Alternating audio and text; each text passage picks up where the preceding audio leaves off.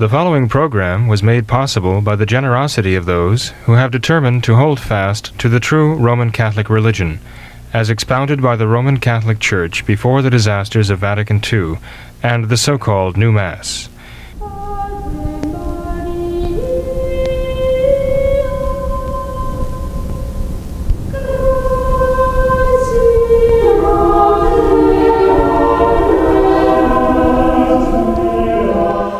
Hello and welcome to What Catholics Believe. I'm your host, Thomas Nagley, and with me tonight is Father William Jenkins from the Society of St. Pius V and pastor of Immaculate Conception Church in Norwood, Ohio. Hello, Father. Good evening, Tom. Father, I thought we could start tonight with a question concerning wills, and specifically we had a viewer interested in the question of what should a traditional Catholic consider when they're preparing their will? Well, they have to consider, the people they want to provide for, obviously, right? And they should provide not only for the material needs of others, but also they should think about those who have a claim to their support, right? So there are those who we really are bound, morally bound in justice to provide for. And so we should think about that, and we should obviously think about what assets we have to will them. Okay? We should think about their souls more than even necessarily providing for their material wants as well. Which means that in a will, generally someone should consider supporting the spiritual work of the church too. Missionary effort of the church, and so it's a matter of being mindful of one's obligations. As we go through life, we accumulate things, and they have more or less value. In terms of the material value of things, we should therefore think about it in terms of our moral responsibility before God. So it might actually be a good idea for someone, a Catholic, a traditional Catholic, making a will, who might have questions about his or her moral obligation to provide for children and brothers and sisters, or even, spouse, obviously. I'll start there, and even parents, If one person has a question about that, they might want to talk to the parish priest and ask him about the morality of making provisions for those who depend upon them. I think a lot of this has to do with common sense. But one would want to think long and hard about this. An alternative would be naming an executor of the will. Giving the executive power to someone you trust in order to disperse the assets to those in need, right?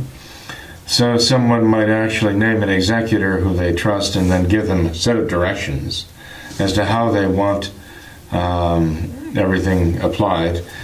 And another aspect of the whole thing has to do with sacramentals. The Catholics who are making the will don't always think about this, but often they have blessed objects, even rosaries and statues and so on. And they want to make sure that they simply are not thrown in the dumpster, like some Novus Ordo church back in the 1970s or 80s that just took the sacramentals and threw them out in the dumpsters, smashed them to bits, A traditional Catholic would have to be more thoughtful than that.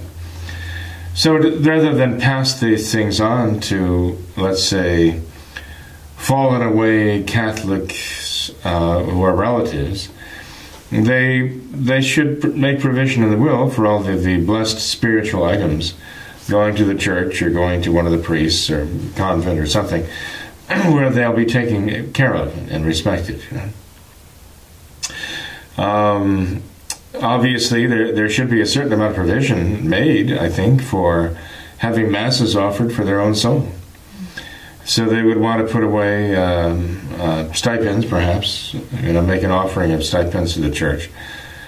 We've had people who have made such provisions even before their deaths, obviously, and not just waiting for the will to be read, because probate can take quite a while, paying off the outstanding debts and so on, and seeing what's left to be dispersed and so on.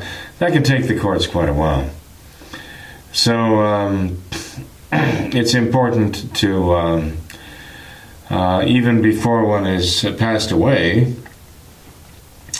to make provisions if there's going to be Gregorian masses offered for them by arranging that with the seminary priests or with one of the priests in their local parish, to have that all set for their passing. There's also the matter of I guess we have to think in terms of outstanding debts that not necessarily are recorded. For example, if a person were to die and know that he or she has certain debts that have to be paid off, they may not be credit card debt, which is, there's a legal record of that. It may not be outstanding bills that are owed.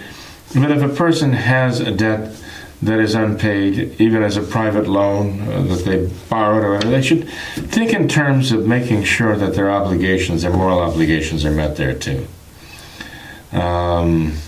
Things that otherwise even probate would not be provided for. That they're aware of these obligations and they should endeavor to meet them. There's something more important than the will. There are certain things that can't be provided in the will, and that is any outstanding scandal that they've caused, any damage they've done, any apologies they owe, they really should make the effort to take care of those now here and not have to deal with it in purgatory. So if they fear that they've given scandal to anyone, that's not something you can take care of in a will necessarily, or by material reward. So this is something spiritual that the person should do for his own soul and the souls of other people, to try to compensate others by a good example, whereas in the past they might have set a bad example. This might involve apologies, and it might involve just contacting people who are their victims, and maybe they've held a grudge against someone. Our Lord tells us that we will be forgiven as we are willing to forgive, and so there are certain things that a person, in the face of death and judgment in heaven or hell, should take care of, even beyond the legal documentation. There's also the matter, by the way, outside of the will, with regard to one's own obsequies, burial. If one has a traditional Catholic family, then that gives that individual some hope that they will be provided with a traditional Catholic funeral mass, traditional Catholic burial. But if one does not have this, well, even if one has traditional Catholic relatives, but one has others who are not, when they die or when they become gravely ill and can't answer for themselves, sometimes it starts a battle among the family members. How are we going to dispose of the remains of Uncle Joe, And sometimes, even if you do have traditional Catholic family, they're overmatched by the non-Catholics who just want to have something simple and that doesn't trouble them, it doesn't cost them. So those who have any reason to doubt that their relatives will stand up and assure them, guarantee them of a traditional Catholic funeral burial, of a traditional Catholic funeral mass, they should actually go to a funeral home and make prior arrangements and have it all mapped out with a funeral home as to exactly what they want, such that if they were to be taken to the hospital, there would be a notification going to the parish, not through the funeral home necessarily, but through someone who is going to be aware of the fact that they are in the funeral home, that they are rather in the hospital, and will contact the local priest, the traditional priest, and make sure that he gets there to anoint them, at least to inform him that they are in the hospital. It might be that someone would have no family member he could count on doing that. He might simply have to ask a neighbor, if an ambulance comes to my home and takes me away, I'm going to ask you to be sure and find out where I'm going and call this number and let the priest know. I mean, it might even come to that with some people. But the important thing is to designate somebody who's going to, be aware and to contact the priest. There's even a case of a burial proxy, where a person who is all alone and has no one they can trust to guarantee there'll be a traditional Catholic funeral, that in the various states one can obtain a burial proxy form and designate an individual of the decedent's choice to handle all the funeral arrangements with them. It might even be necessary to go to the funeral home, find a funeral director, pay them in advance, which isn't necessarily a bad idea anyway. So the relatives are absolved of that responsibility, and therefore they're also somewhat absolved of any control, that would challenge the will of the person who's deceased. And one could hypothetically even name the funeral director as the burial proxy to make the decision. Or a traditional Catholic member of the family who has legal control over the burial, over the funeral as well. So there are various ways that a traditional Catholic can safeguard not only the distribution of the goods of the earth that he's acquired over the years, to make sure they get to those who really deserve them, need them, and for whom he's morally responsible to provide. But there are ways that he can legally provide for himself as well, to make sure that he's going to have a traditional Catholic burial, traditional Catholic funeral mass, the rosary and so on offered at the funeral. All of those things can be prearranged, and they should be. I think it's a good point to mention that about providing for yourself as far as having masses said for yourself after your death or whatnot. But I remember there's a particularly striking verse in the Imitation of Christ when he says, essentially, to take care of your life now. Don't expect anyone to pray for you after you die, because you'll very quickly be forgotten by your friends and your family. So don't be counting on that. Don't be depending on that. But I thought that was... Well, it is so true. It's hard for us to grasp this. But how many of us are even aware of the names of our great-great-grandparents? Our names, the names in the history, where they, anything that they've done. How many even know where they're buried, our great-great-grandparents, A generation from now, I will largely be forgotten. There'll be a handful of people who remain. But when the generation passes who would have personally known me, they're not going to be many people. Know that.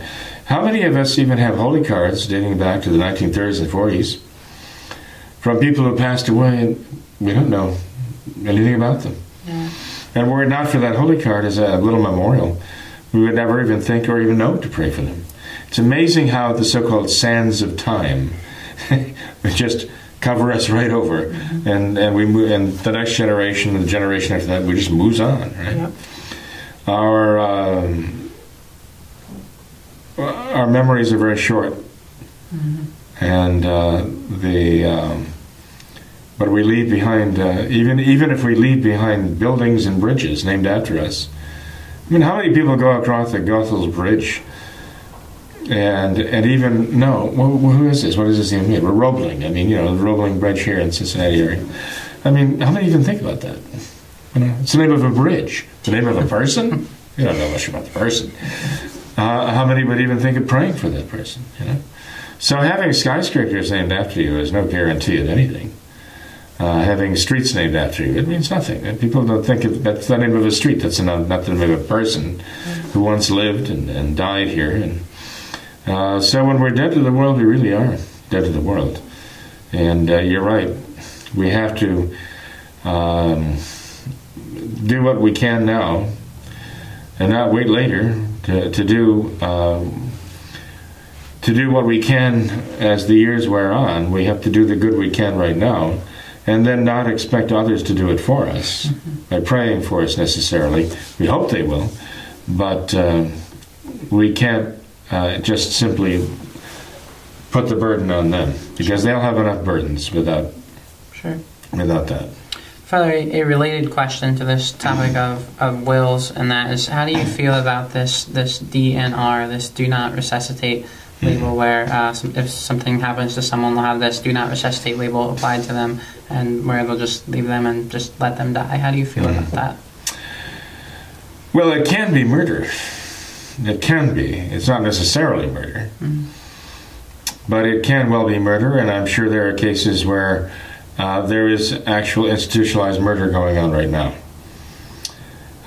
In nursing homes, in hospitals, and so on. There's an incentive, actually, to commit murder, although they will not acknowledge that it would be. They've come up with a concept of brain death, and that is kind of flexible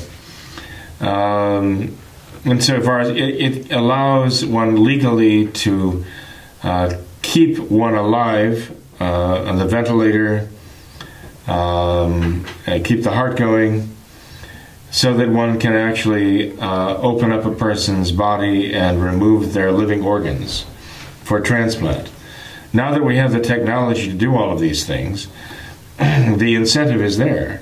Not only because we can use a person's fresh organs to help another person, but there's a lot of money involved in this.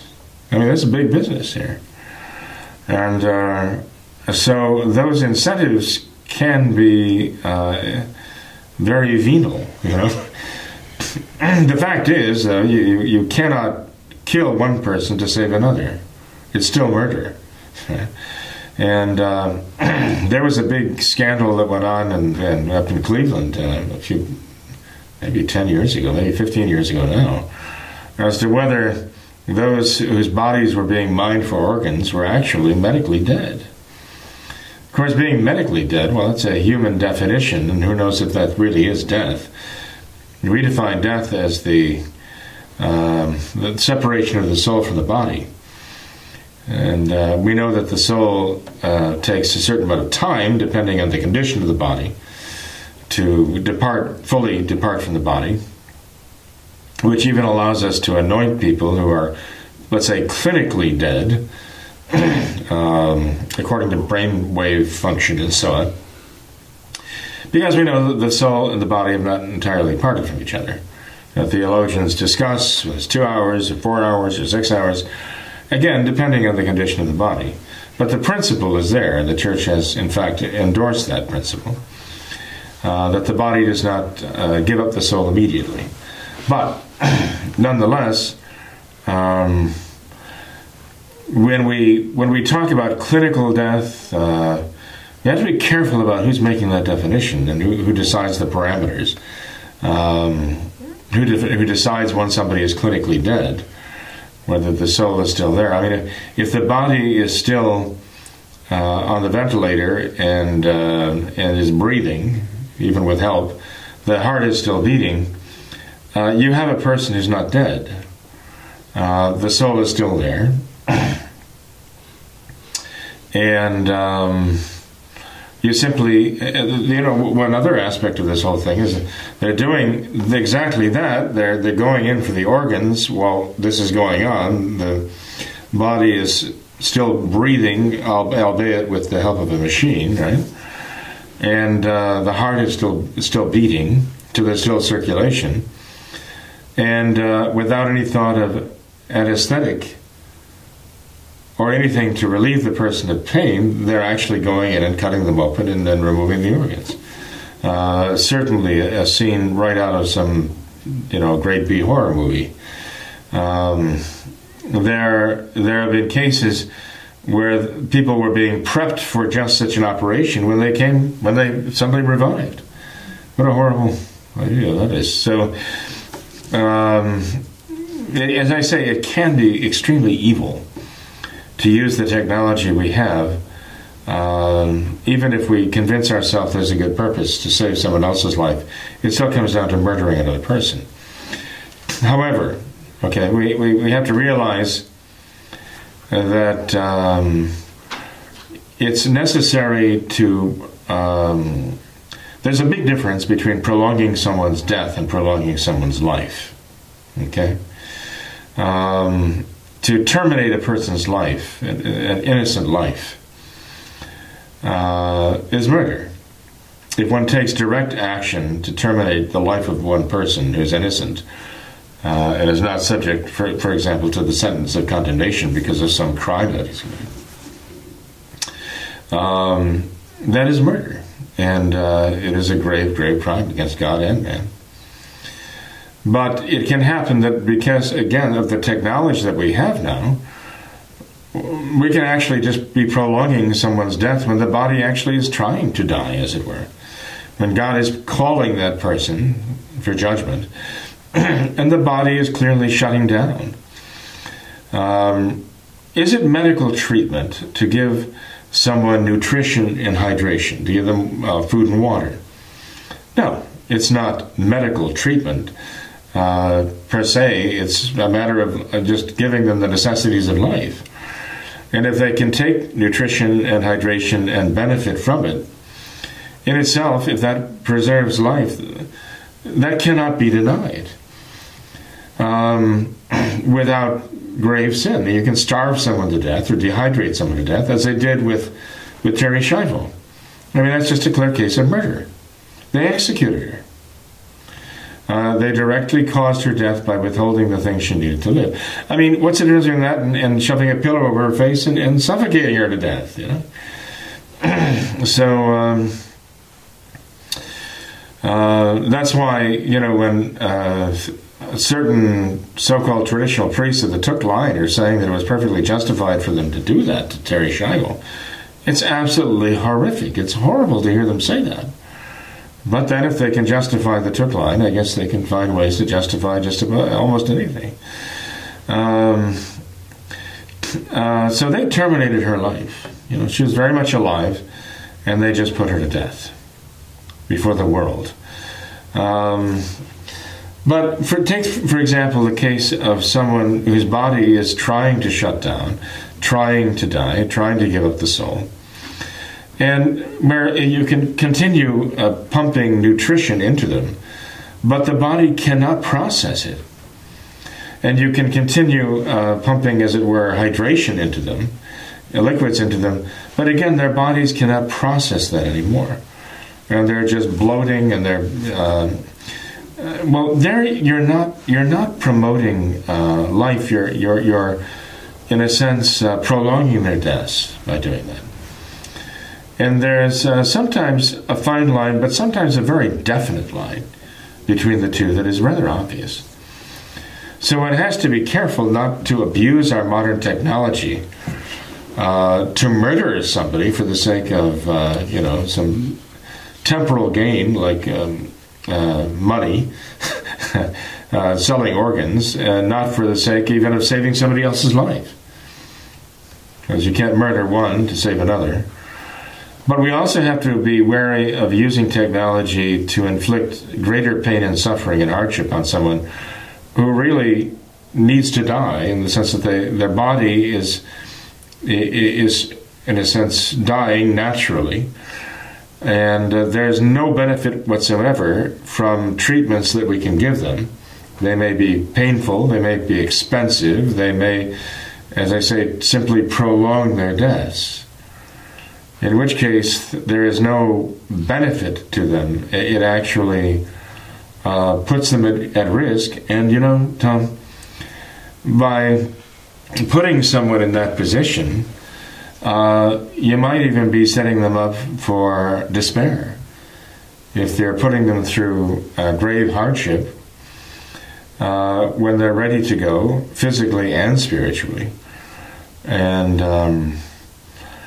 one is constantly trying to, try anything in the world they can think of to gain another minute of life, or 5 minutes or 10 minutes of life, but at great hardship and great, shall I say, pain and suffering to them. There comes a time when that would be a cruel thing to do. Now, since you mentioned the DNR, I mean, you were talking about an actual form that is filled out here with check boxes and all the rest.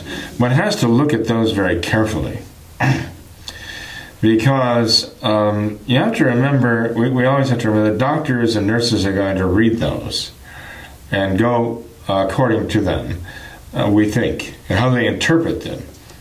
And you're going to find that various doctors might interpret them differently.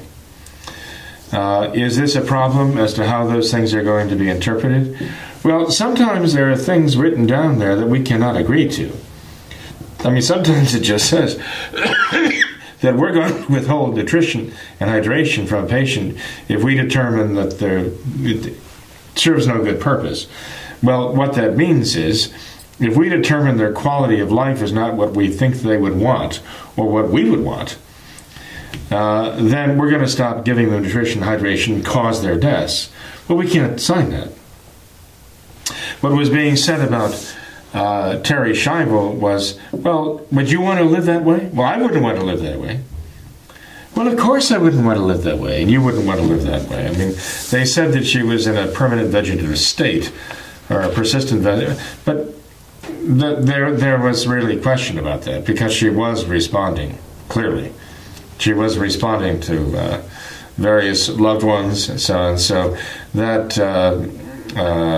PFS, or whatever they were calling it, that PVS, that was very much contrived, evidently, okay? And they've even had people come out of states like that, but they were clinically diagnosed as being in that state. They've come out of it. They've come back to consciousness. Well, evidently she was conscious. There's plenty of reason to believe that Terry Schiavo was conscious. But even those who show no signs of responsiveness have revived. Thus kind of giving the lie that there's no hope for these people, and no matter what we do, it's not going to really help them, so we might as well just cause them to die by starving them to death or dehydrating to death. One cannot agree to anything like that in a form. So if it says outright, right, essentially, if they reach a state that, we think that they would not want to live, or somebody's going to interpret for them whether they want to live or not in that state, so we're just going to starve them to death or dehydrate them to death, we cannot agree to that. That's why I recommend to people that they do not sign a living will, but they provide for a power of attorney, a medical power of attorney, a healthcare power of attorney. They're referred to by different names in different states, but that is an actual person who can speak for them when they can't speak for themselves. A person who can authorize certain treatments, refuse certain treatment, depending upon the morality of the church, of their faith, and what that person would want done. There are certain things that we have no power to refuse, and that is if there's an ordinary medical treatment that can truly preserve life and get one through, let's say, a crisis situation, so there's actually some benefit to that treatment. We have no right to refuse that. And no one has any right to refuse giving it to us. On the other hand, there are certain procedures and treatments that are extraordinary. And they can be extraordinary because of the costs, the great hardship, because of the pain and suffering they would inflict, because they're experimental and they're unproven, and there's really no no certainty or even reasonable expectation that they will benefit us. And we don't have an obligation to take those, but we could have an obligation. We could have a right to demand them, and if we want them, then others would have an obligation to give them, to provide them for us, insofar as it is reasonably possible. But they shouldn't be forcing on us treatments that are extraordinary that we wouldn't want, any more than they can be denying things that are ordinary treatments that we should have, right? If you have a healthcare power of attorney, a person you trust, to know the moral law of the church and to stand up for you and answer for you when the time comes and sign off on treatments for you, that's a very valuable thing to have. Mm-hmm. For some reason, though, the medical community these days likes a living will and a medical power of attorney. And I'm not sure how they reconcile the two of them. I'm sure they do somehow. But we have the sheet having been checked out as to what you want. Then we have this living person here who can speak for you. What happens if there's a contradiction? Who prevails? It's an issue that I can't really solve offhand, and neither can you. But of the two, I would definitely say having a living person who can answer for you and make the decisions for you as to your treatment, that's a very important thing to do. Mm-hmm. Just make sure that they have the faith. They will consult the traditional Catholic priest in questions of doubt, and that they will, in fact, stand up for what they know you want, and what you want is according to the moral law of God. Right, definitely. That doesn't answer the whole question. I mean, it's a very deep... Sure. I'm actually going through situations that have come up in the course of the years and just trying to kind of factor them all in here.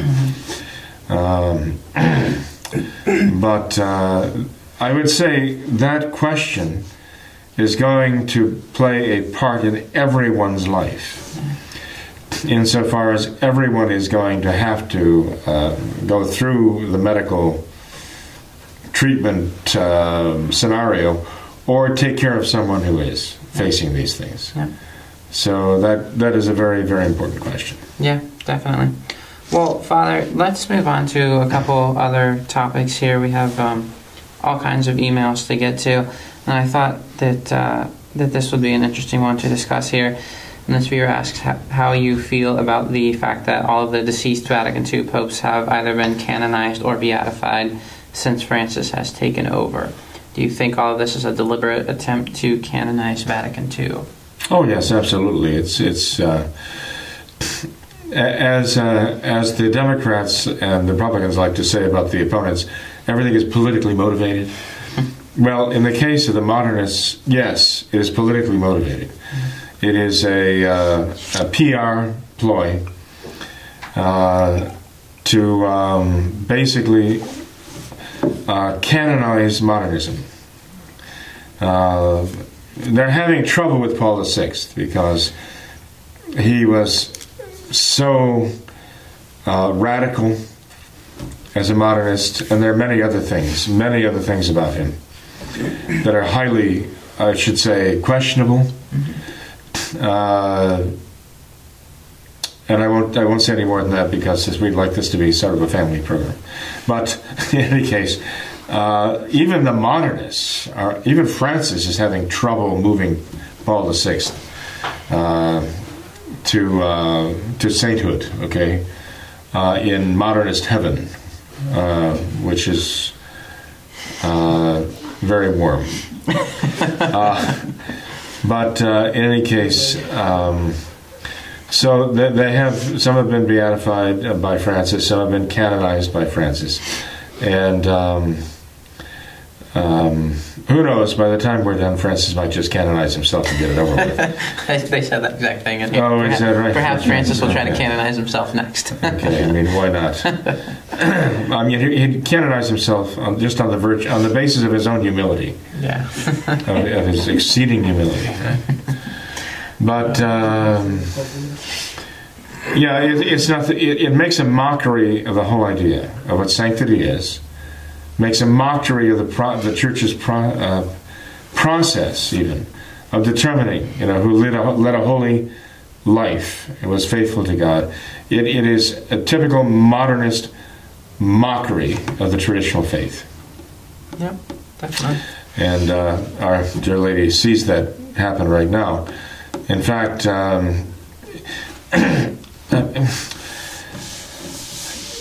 this might seem like an awful thing to say, but I'm sorry, it's the truth. When you go into the grottos under the Vatican and you see, John the 23rd's tomb there, and you realize, he's encased in three concentric tubes, basically, of polymer, and filled with argon gas to try to preserve him. This is, again, a caricature of the incorruptibility of the saints. And it reminds you of Lenin's tomb. I mean, it reminds you of what the communists do, to somehow give a veneer of some supernatural preservation to their communist leaders. This is what the communists did with their just devilish terrorist tyrants. To see this happening now with the modernists is not surprising. We would expect that this is exactly what they would do if they could. But there are plenty of people in the world who have enough, even just common sense, let alone faith, to recognize that John the 23rd and the modernists who followed him do not meet the Catholic definition of sanctity and a life of heroic sanctity. I'm sorry, but it's true. No. All right, Father. Then next email here. This viewer says that in several recent programs we've mentioned the questions of the CMRI and the Took line. And this viewer says that they received an email from a friend who is sympathetic to the Took line. And this friend believes that the Society of St. Pius V is too rigoristic and unjust in its application of church law concerning these subjects by adhering to the letter of the law while setting aside the spirit. They say a couple of principles apply here. One is that necessity makes licit what is illicit, and another one, it is certain that one sins against the rule who adheres to the letter and leaves aside the spirit. How would you respond to those claims? I would say that they're wrong. Okay. I'd say they're just completely wrong. Mm-hmm. When it comes to the matter of the validity of the sacraments, we're not talking about, the difference of the spirit and the letter here. We're just trying to follow the Catholic Church's own teachings and her mandates as to what we as Catholics can do and can't do. And we're dealing with matters of the validity of the sacraments. We're dealing with matters that are a difference between sacrilege, the valid reception of the sacrament, and sacrilege. And, sacrilege is not the spirit of the law. And invalid sacraments are not the spirit of the law. That's ridiculous. We're not, in other words, what that writer is referring to it doesn't have anything to do with the concerns we have with regard to the Took bishops. Because the concerns we have with regard to the Took clergy are not negotiable in the sense that either they're right or they're wrong. There's no difference between the spirit of the law and the letter of the law in this case, but the Church says that you cannot use probabilism or even probabiliarism when it comes to the validity of the sacraments. You have to be, have the certitude that the Church herself can give with regard to the validity of the sacraments. You can't play fast and loose with the sacraments. This is why we're not Novus Ordo. We see what they've done with that. We reject that. That's why, in my mind, if you're going to go along with the Took bishops, then you might as well just go along with the Novus Ordo anyway. Because you have there, at the very root of the Took bishop line, you have a serious problem with the validity. Such that those who are supporting the Took bishops have come up with arguments that simply do not hold water and demonstratively can be shown they can be shown that they don't apply. They come up with false arguments. Like that, I mentioned the one argument that they employ, saying, well, the sacramental theologians and moral theologians say that if a ceremony is performed, if you acknowledge that a ceremony is performed, you have to admit that it's valid. You presume it's valid until you can prove it's not valid. And they've made a lot of hay with that particular argument because they have deceived people. Maybe they've deceived themselves. Maybe they actually believe this. But, I simply point out that all of the references they make to support that argument are talking about, and I know I've said this many times, they're talking about ceremonies that are performed by Catholic prelates, Catholic bishops and archbishops and so on, in the official capacity they have as representing the traditional Catholic Church, in their role as archbishops and bishops and ordinaries of dioceses. In other words, they've had these ceremonies, sacramental ceremonies, conferred these sacraments according to the canonical procedures that are set down for Catholic bishops and archbishops in consecrating other bishops and ordaining priests and so on. And when we're talking about what Archbishop Tooke did, and even what Archbishop Lefebvre did and Bishop Mendes did, what they did was not according to the canonical capacity that was assigned to them. They took it upon themselves, and rightly so, I believe, Archbishop Lefebvre and Bishop Mendes,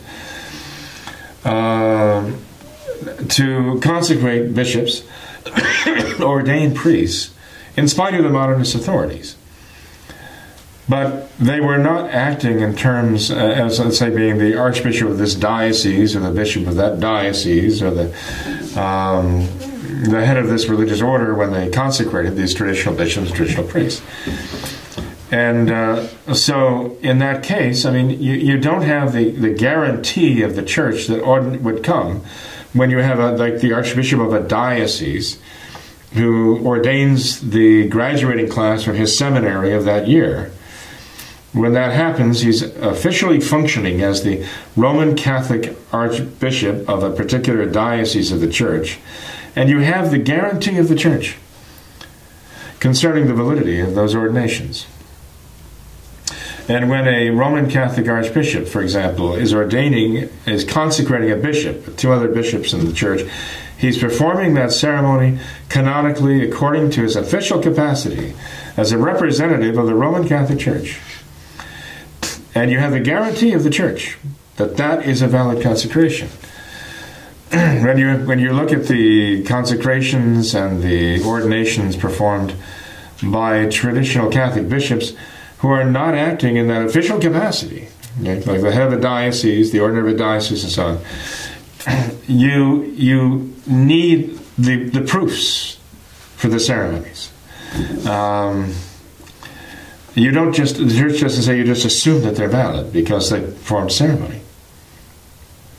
That's not the way the church functions. And in Archbishop Tooke's case, you have an altogether unique situation where he was consecrating non-Catholics. When you have somebody who's consecrating non-Catholics, there's an automatic excommunication for which there is absolutely no possible justification for consecrating non-Catholics.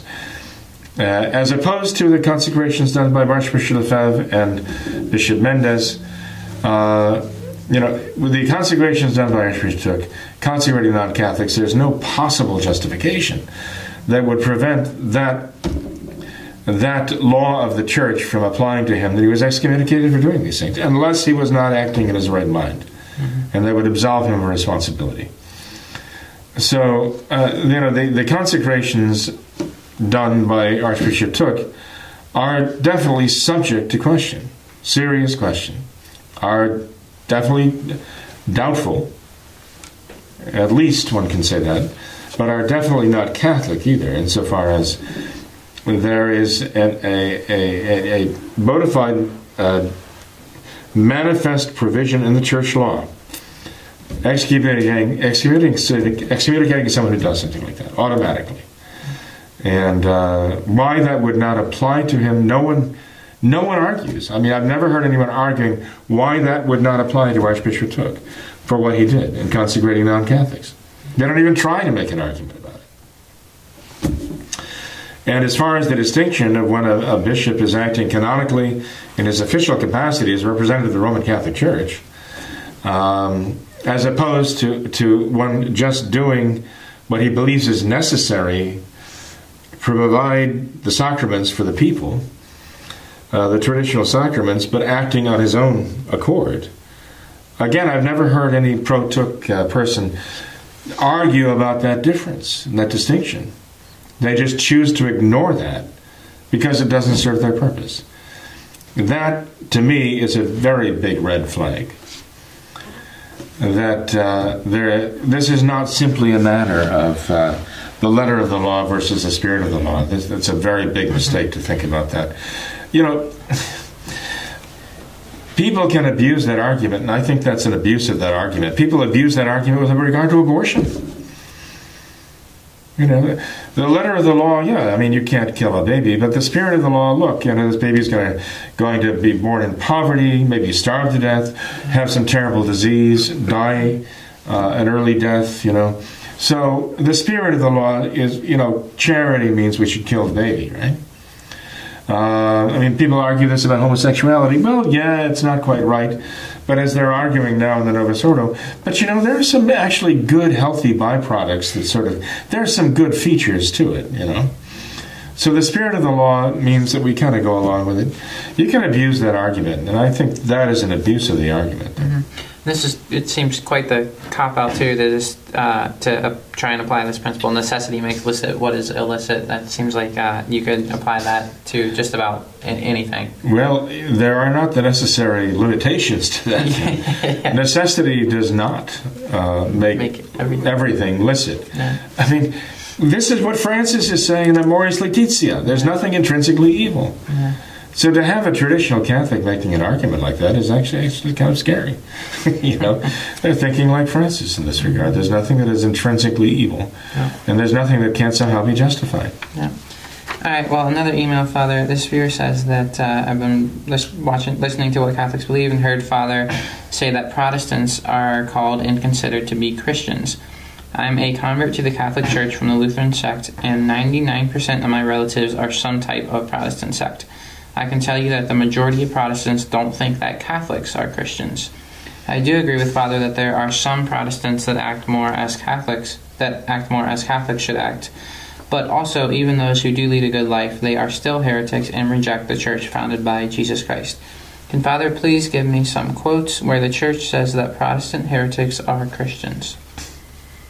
The church in the past has referred to those who are validly baptized as Christiani, okay? Even in her law, she makes provisions for this, okay? She even makes the distinction between, let's say, a prohibiting impediment to marriage and an invalidating, let's just say, impediment to marriage. As far as whether you're marrying a Catholic who's marrying a non-Catholic who's baptized, a Catholic who's marrying someone who's not baptized at all. Okay, so the Church actually does make a distinction there. But the fact is, I mean, you might say we're arguing a matter of semantics here. Okay, look, the one true faith is the traditional Catholic faith. That is the one true faith. We know that. Do I consider those who do not have the traditional Catholic faith? Do I consider them to be Christians? Not in the strict sense of the term, because I do not believe they believe in Christ as He really is and His teachings as they really are. Okay, and so that is my understanding of them. Right? But the fact is that there are those who do believe in Christ insofar as they know Him. And I think back to Pope Pius X in Cherbo Nimiis, the encyclical Cherbo Nimiis, when he actually says there are many Catholics who are so ignorant of the faith that they do not even know enough of the faith to save their souls. But he still refers to them as Catholics because they're baptized Catholics. And yet he says they do not have enough knowledge of the faith to even be saved Now that's kind of a bold statement there, you know. But one can go back to St. Pius X's own words in the Charbonnides and read those words. That he's talking about the ignorance of the Catholics about their faith. So, you know, the fact that we refer to, you know, so many people as being Christians, we don't mean that they are being faithful to the Church of Christ, the one true Catholic Church. We don't mean they have the Catholic faith. But there are prayers which are in the Recolta that the Church herself has given to us that refer to the Christian faith, believe it or not. I mean, they're approved by the Church. They're indulgence prayers. I prefer to use the term the Catholic faith there. But there are indulgence prayers in the Recolta that actually have that referring to the Christian faith. We'd be faithful to that, okay? The Church, when she speaks that, she is referring to the Catholic faith, obviously, right? Because that is what she considers and knows to be the one true faith of Christ, okay? But, you know, the Church traditionally has not denied the name, including in the name of Christians, those who are validly baptized. And the Church has herself, in the course of time, acknowledged that baptism can be and is, in fact, in cases valid by outside the Catholic Church, by non-Catholic ministers who validly confer that sacrament. And she has actually anathematized those who deny that. Right? So, you know, again, I understand what this person is writing here. I understand their point. And I would say I agree with their point to a point, okay? To a point. But, you know, I think we have to look at how the Church uses the term Christian herself, okay? And, in fact, she does at times use that term to refer to all of those who are validly baptized. Look, there are those who are members of the Catholic faith who are not going to be saved, right? And one could, you know, proceed beyond that argument to say, well, this really only refers to those who are actually in the state of grace, who should be called Christians, right? And there are those who actually took it to that point, you know, and they even come up with some kind of invisible church. And that's the concept the church has condemned. But without faith, it is impossible to please God, we know, and that means without the virtue of faith. But the fact is that there are Catholics today who have the virtue of faith, who don't necessarily know all the doctrines of the faith because they're so poorly instructed.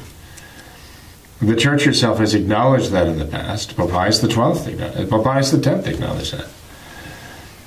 So I just don't want to contradict St. Pius X and other popes before, and other writings of the Catholic Church in which they refer to Christians as being those who are baptized, even if they are not actually members of the Church, because they have placed themselves outside the Church. Okay. Well, then last email here, Father, I thought this was an interesting question. This viewer would like to know, has there ever been a doctrine of the faith which has been renounced before? Has the Catholic Church ever found one of her doctrines to be wrong and, in a sense, changed her mind?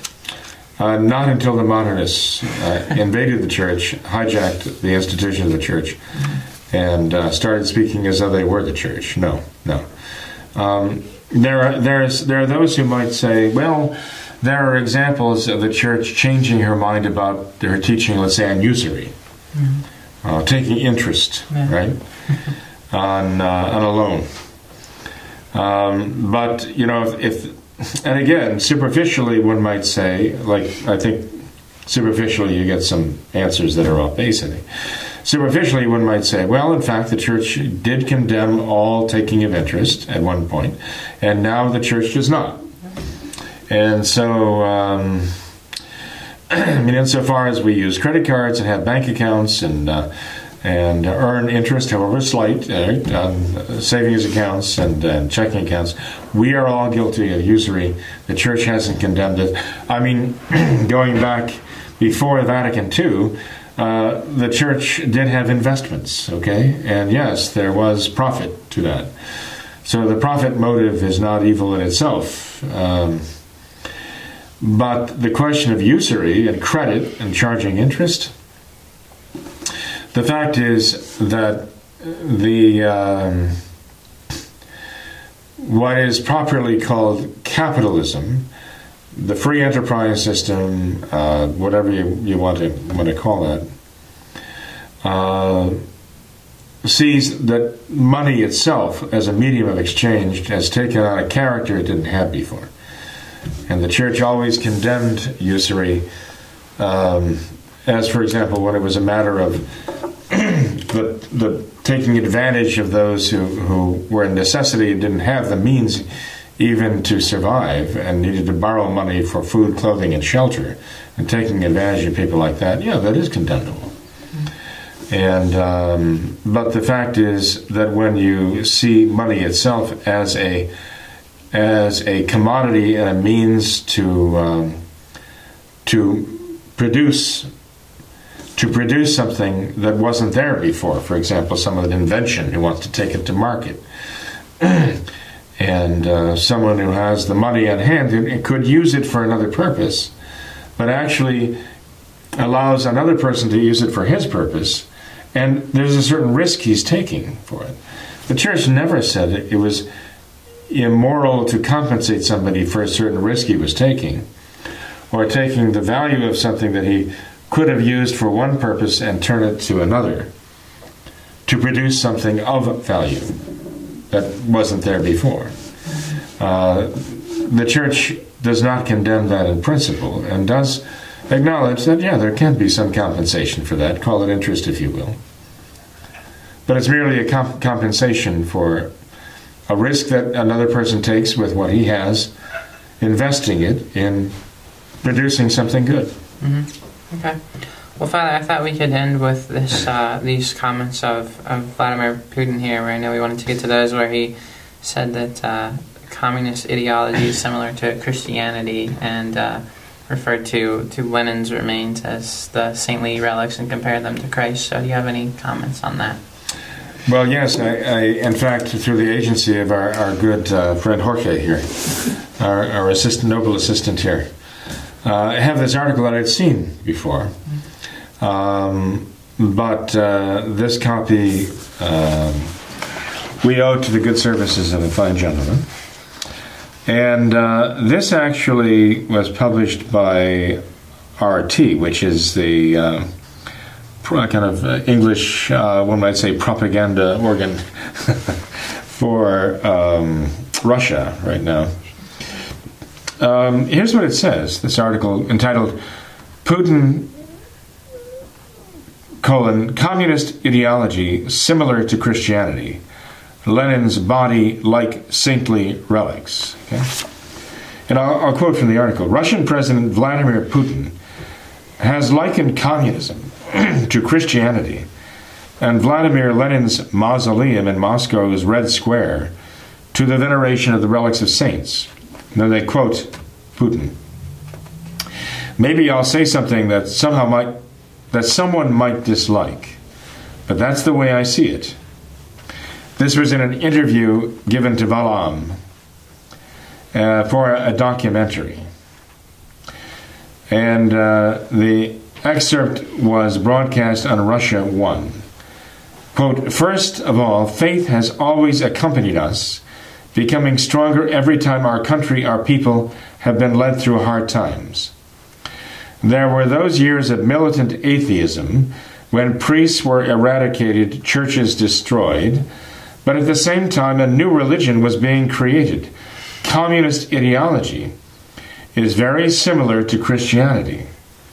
In fact, freedom, equality, brotherhood, justice, everything is laid out in the Holy Scripture. It's all there.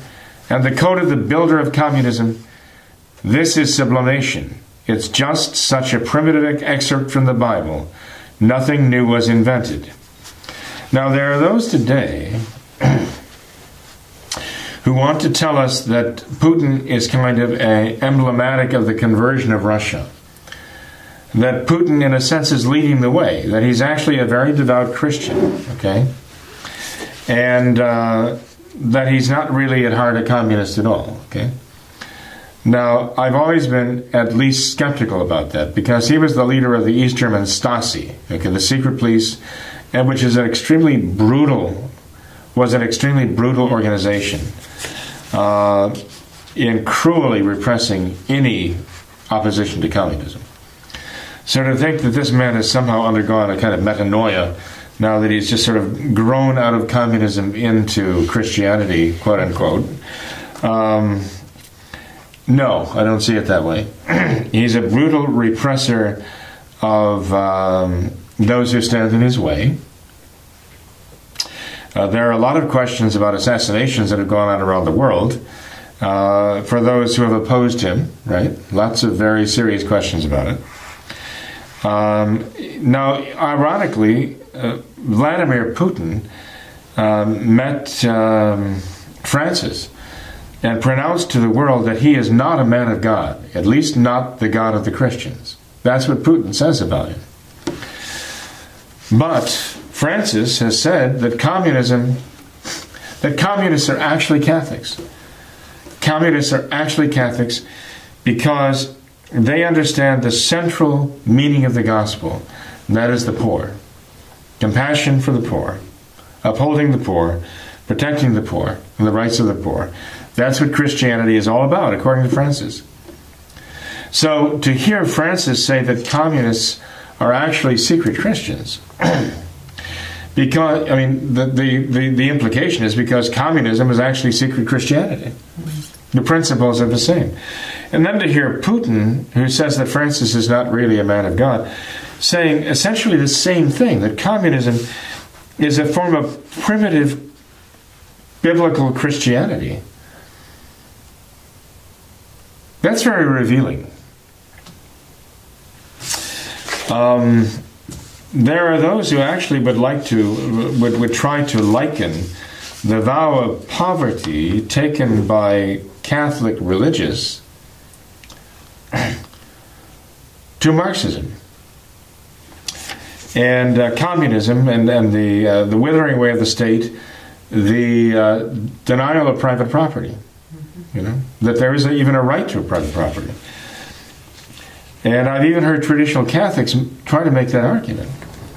But they're overlooking the fact that Catholic theology and the taking of a vow of poverty presupposes the right to private property, requires the right to private property.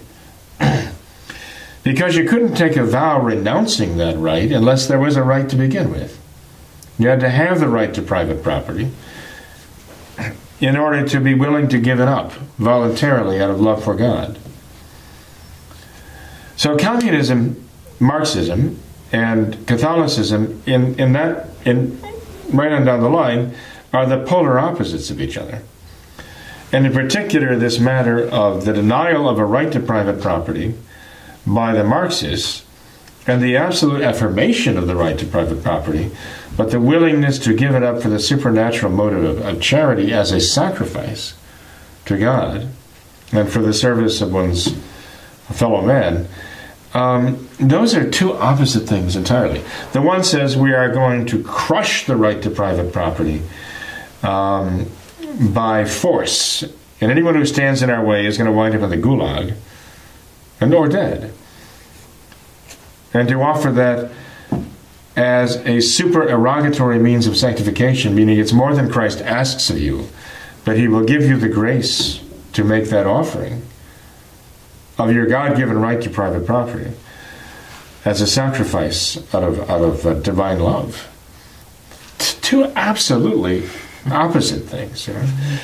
Putin doesn't understand that. It's sad to say there are traditional Catholics who don't even understand that. But for him to say that communist ideology is similar to Christianity, actually has its roots in biblical Christian, the Bible and so on, is an outrage. It shows that either this man is grossly dishonest or he hasn't the slightest concept of what Christianity really is. But when I say Christianity, I mean the real teaching of Christ. That's what I really mean. Okay, and then for him to liken this, it's funny, we were talking about John the 23rd's body encased in this argon atmosphere to try to keep him looking like he's not decaying, right? To give some mystique around him and around the modernism that he professed, that he served. It says here, after Lenin died in 1924, his body was embalmed and put on display in a mausoleum in Red Square, Moscow. The cult of Lenin was part of Soviet ideology. The public debate about the possibility of giving Lenin's remains a proper burial began during the early days of perestroika in the 1980s. But this is what Putin said. Look, Lenin was put in a mausoleum. How is this different from the relics of saints for Orthodox, with a capital O, right? Because he stands for Russian Orthodoxy, Orthodox Christians, and just for Christians. I guess he's talking about generic Christianity there. When they say that there's no such tradition in Christianity, well, how come? Go to Athos and take a look. There are the relics of saints there. And we have holy relics here. So, in other words, for him to compare the relics of saints to Lenin lying in his mausoleum, it's outrageous, right? And to say that this man is leading some kind of resurgence, a conversion of Russia to Christianity is absurd. He's not, okay? And it's dangerous to think he is. There are those who would like to say that Russia is converted or is being converted, and this has to do with the question of Russia, whether Russia has been consecrated as Our Lady demanded at Fatima. It has not, okay? Not as Our Lady demanded.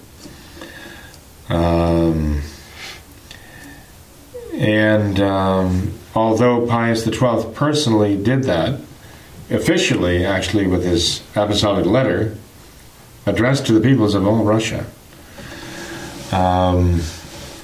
nonetheless, when Our Lady asked in 1929 that the Holy Father, in union with all the bishops of the world, would consecrate Russia, that has not been done.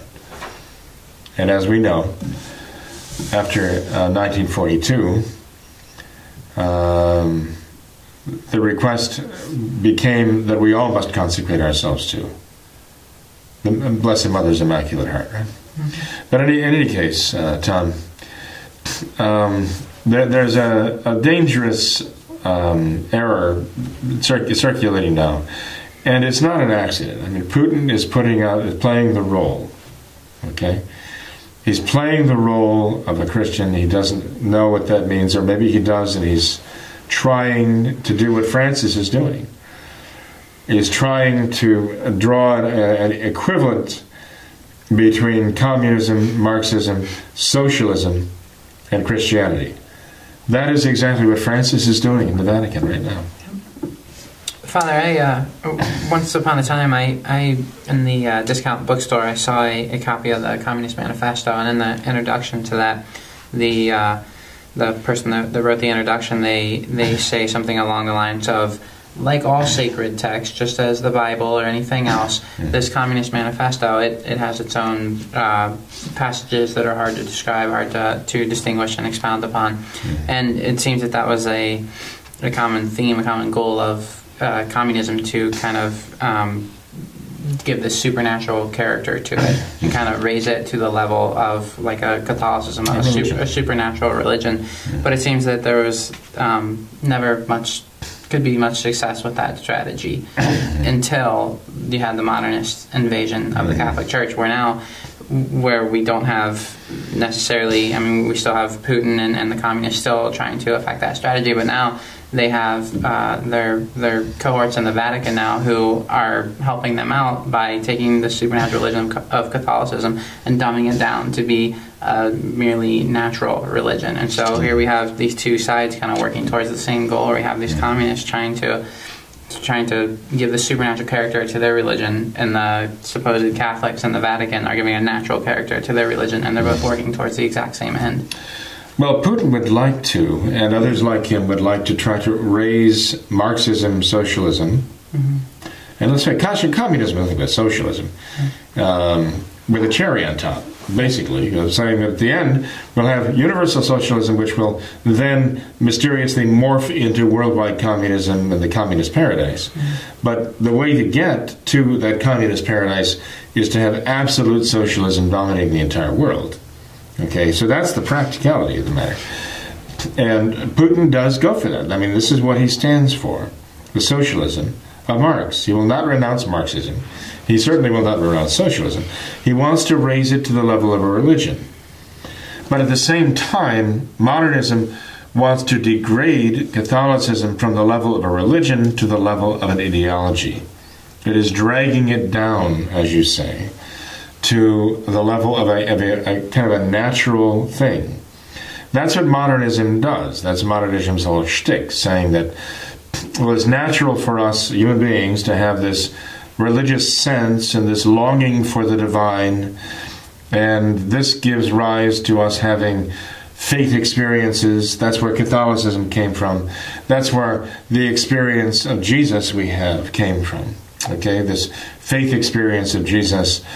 The modernist line would therefore take Catholicism at any given moment to the experience of mankind at the moment, a quasi-religious experience, but which we would have to say really amounts to nothing more than really an ideology. The current idea of mankind as to what God is or should be, what they're willing to believe of God, and whether they use the name God or not, they don't mean what we mean. We mean the God who has been revealed to us primarily through the very second person of the Blessed Trinity, God's own divine Son here on earth. Who he has seen me has seen the Father, right? As our Lord said. That's Almighty God, the one true God as we know him to be, and as he has revealed himself. And there are a lot of others who refer to God, but that word does not mean what you and I mean by God. We should not be deceived by that. Well, in the same way, when he's talking about Christianity, we should not be deceived, okay, that this is any connection with look what he says here. He talks about freedom, equality, brotherhood, justice. Freemasonry stands for all those things, you know. And again, Freemasonry wants to make the argument, well, I mean, essentially this is the same as Christianity, right? We're all the same, but again, ideology. So we, as traditional Catholics, are not allowing the modernists to degrade Catholicism to the level of an ideology, and Christ to the mere level of an ideologue. That's what modernism would try to do. And that's where Putin, with his Marxism and so-called communist ideology, is working to bring the two of them onto the same level. So he's got his job to do in this, and Francis has his job to do, and actually they're working toward the same goal. Yep, definitely. Well, I think that's it for tonight, Father. Thank you for being here. I appreciate your time. Well, you're welcome, Tom. I appreciate your time too. Yeah, I think we covered a lot tonight. A lot of practical advice and a lot of good stuff. So thank you. Thank you. Well, I hope so. There are times when, as you know, there's so much more that could be said about these questions. Always. And I don't know. At times, I hope I'm being clear enough. You know, but. I trust that if I'm not, you know, the readers are not going to allow me any peace until they get a straight and a clear answer to that question. So, you know, I just invite them to write in and to give us no peace. Sounds good. Sounds good. Thanks to all our viewers for watching this episode of What Catholics Believe. Until next time, we ask that you all remember the words of Our Lady of Fatima, to consecrate yourselves and your families to the Immaculate Heart of Mary, and to pray and do penance. Thank you, and God bless you.